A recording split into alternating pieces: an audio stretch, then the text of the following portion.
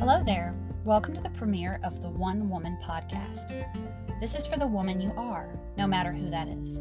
Here, you're not a mom, you're not a spouse, a cook, a maid, an employee, a boss, and you're definitely not a human doormat. This is a safe space. Here, there are no expectations to fulfill. If you have ever felt stretched thin by the many roles we play as women, then this podcast is for you.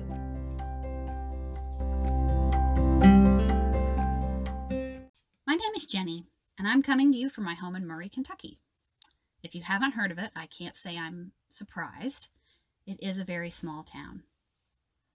I moved here a little less than a year ago in the hopes of narrowing down my expectations of myself and finding a semblance of peace in my life.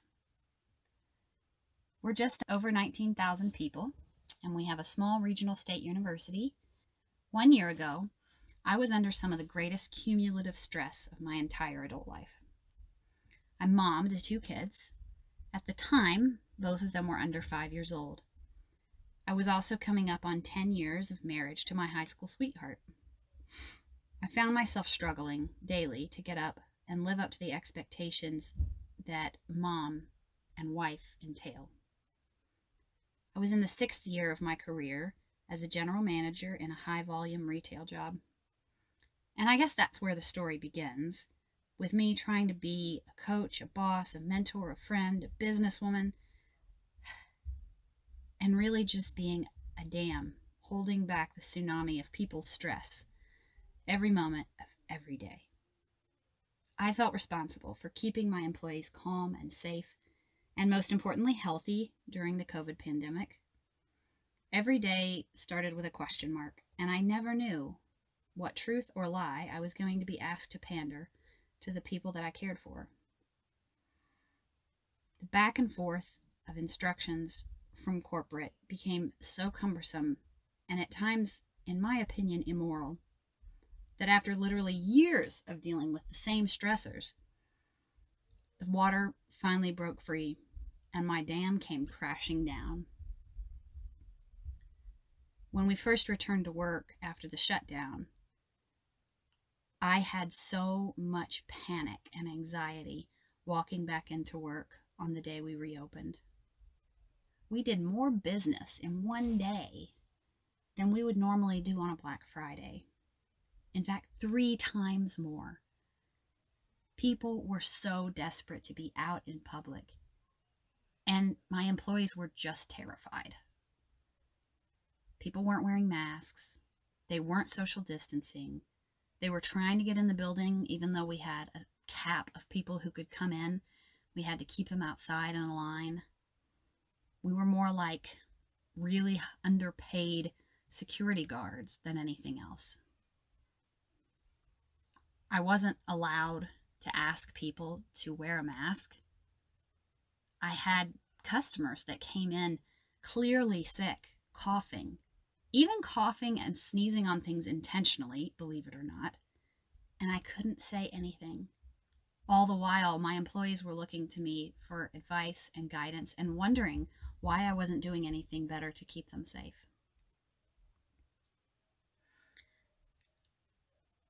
I just couldn't take it anymore. I had always loved my job for being able to help people who didn't have a higher education and give them skills, real-world skills, that they could go out and get a job and build a life for themselves, free of any government assistance. That was what kept me going at it for so long.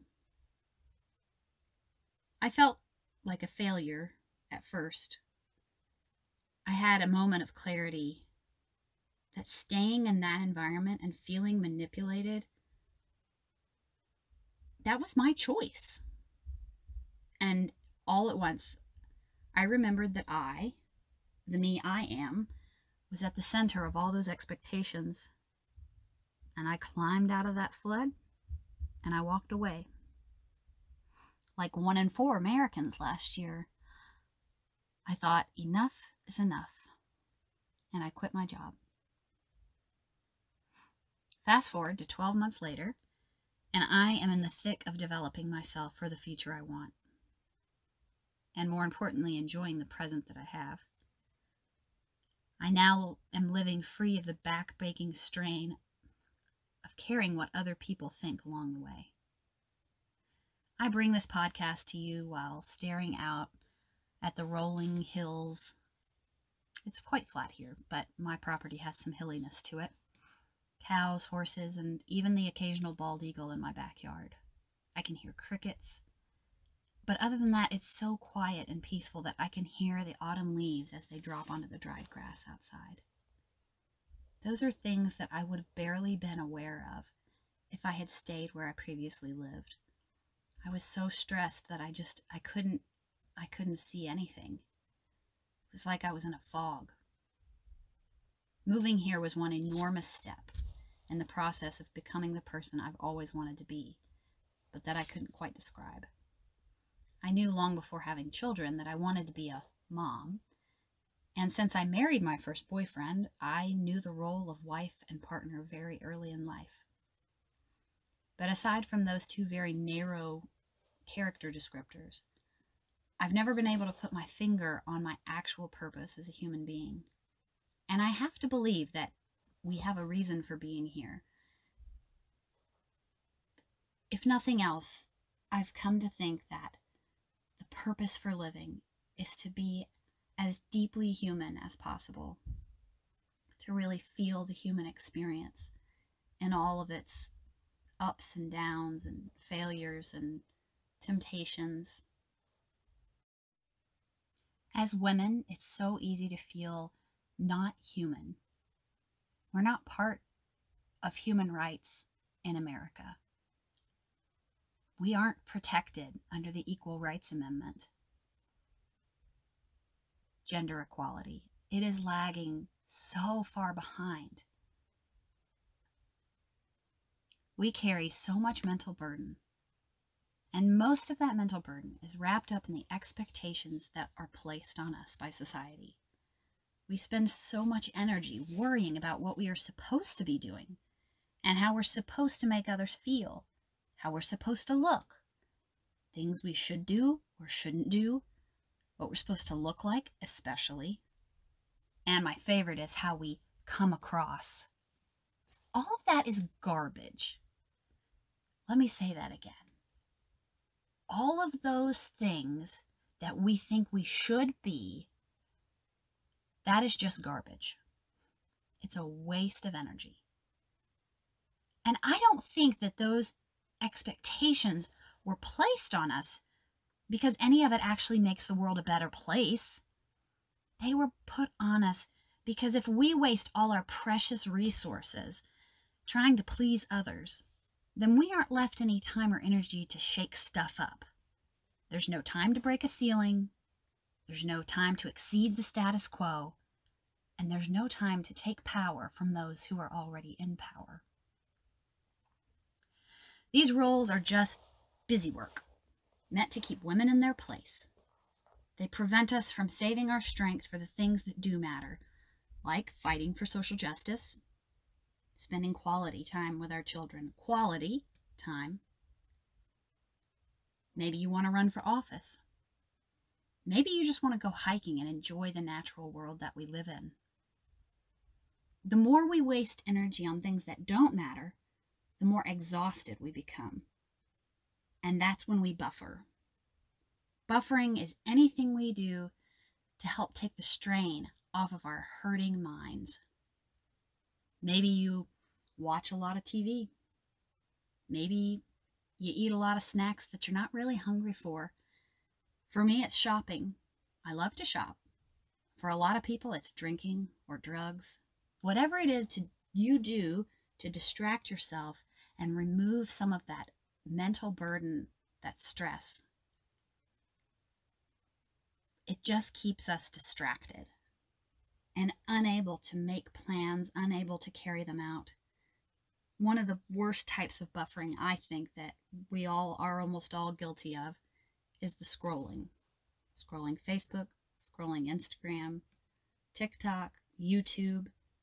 You can literally scroll forever.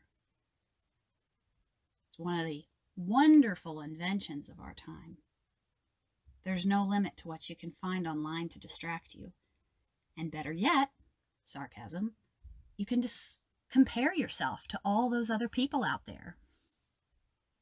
Again, I say, a waste of energy. And frankly, making the problem much worse.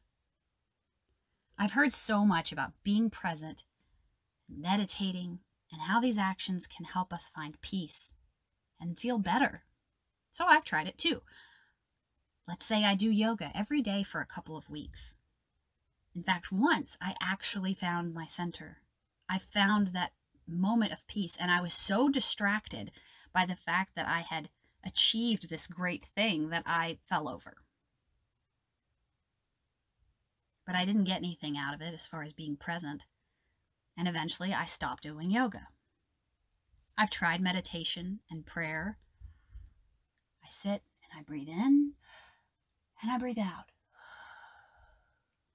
And I breathe in and I breathe out. And guess what? All I hear is breathing. Even if I can make my mind go, quote, blank,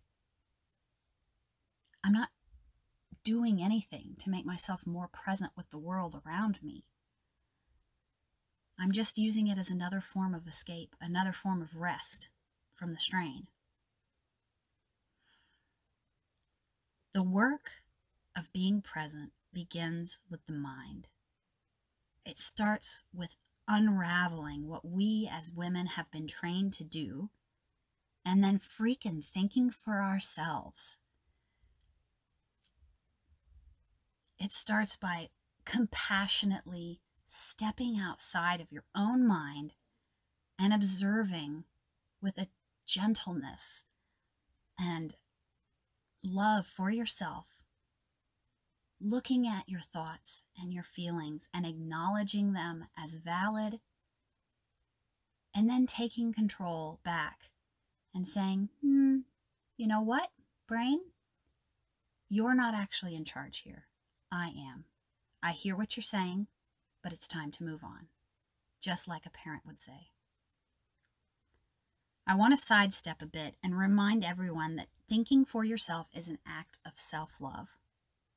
It's not another social assignment. If you think for yourself, you will in fact make the world a better place, but not in the ways we normally associate with being women. Look, I have so much feminist guilt.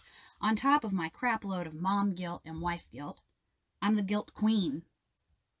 I just know that I'm so privileged and so smart that I should be using my powers for good. But some days I can't manage to brush my hair before I leave the house. I'm tired of feeling guilty for not meeting society's expectations. And I am so freaking over feeling like a bad feminist because I'm not arranging rallies or writing letters to my congressman every week. But recently, all of that started to change for me, and I just have to share this amazing process with you. I've started listening to an amazing feminist life coach, Cara Lowenthal. And one of her episodes spoke to me so deeply. She said, thought work is feminist work. And let me tell you, I already feel so much better. By trying to work on my thoughts and manage my mind, by learning to be present with myself and make choices with my best interest in mind, I am doing exactly what I need to do to make the world better for all women. I don't know where that's going to lead, but I am so excited to find out. And you can do this work too. Over the next several weeks, I want to take you with me on my journey of self-discovery. I'm going to unpack some of the messy stuff in my head, and I want to share the incredible freedom and peace I feel learning to do this mind-blowing thought work. Wherever else this podcast will go, I have no idea. But I do know one thing.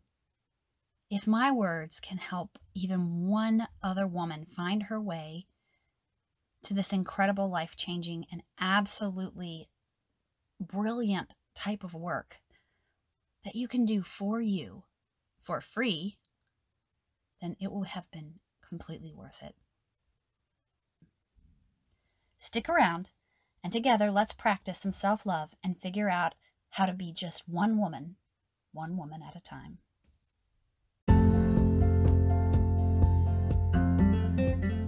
If you enjoyed this podcast, please share it with someone that you think could use this message for good and help me start to grow my family of feminists.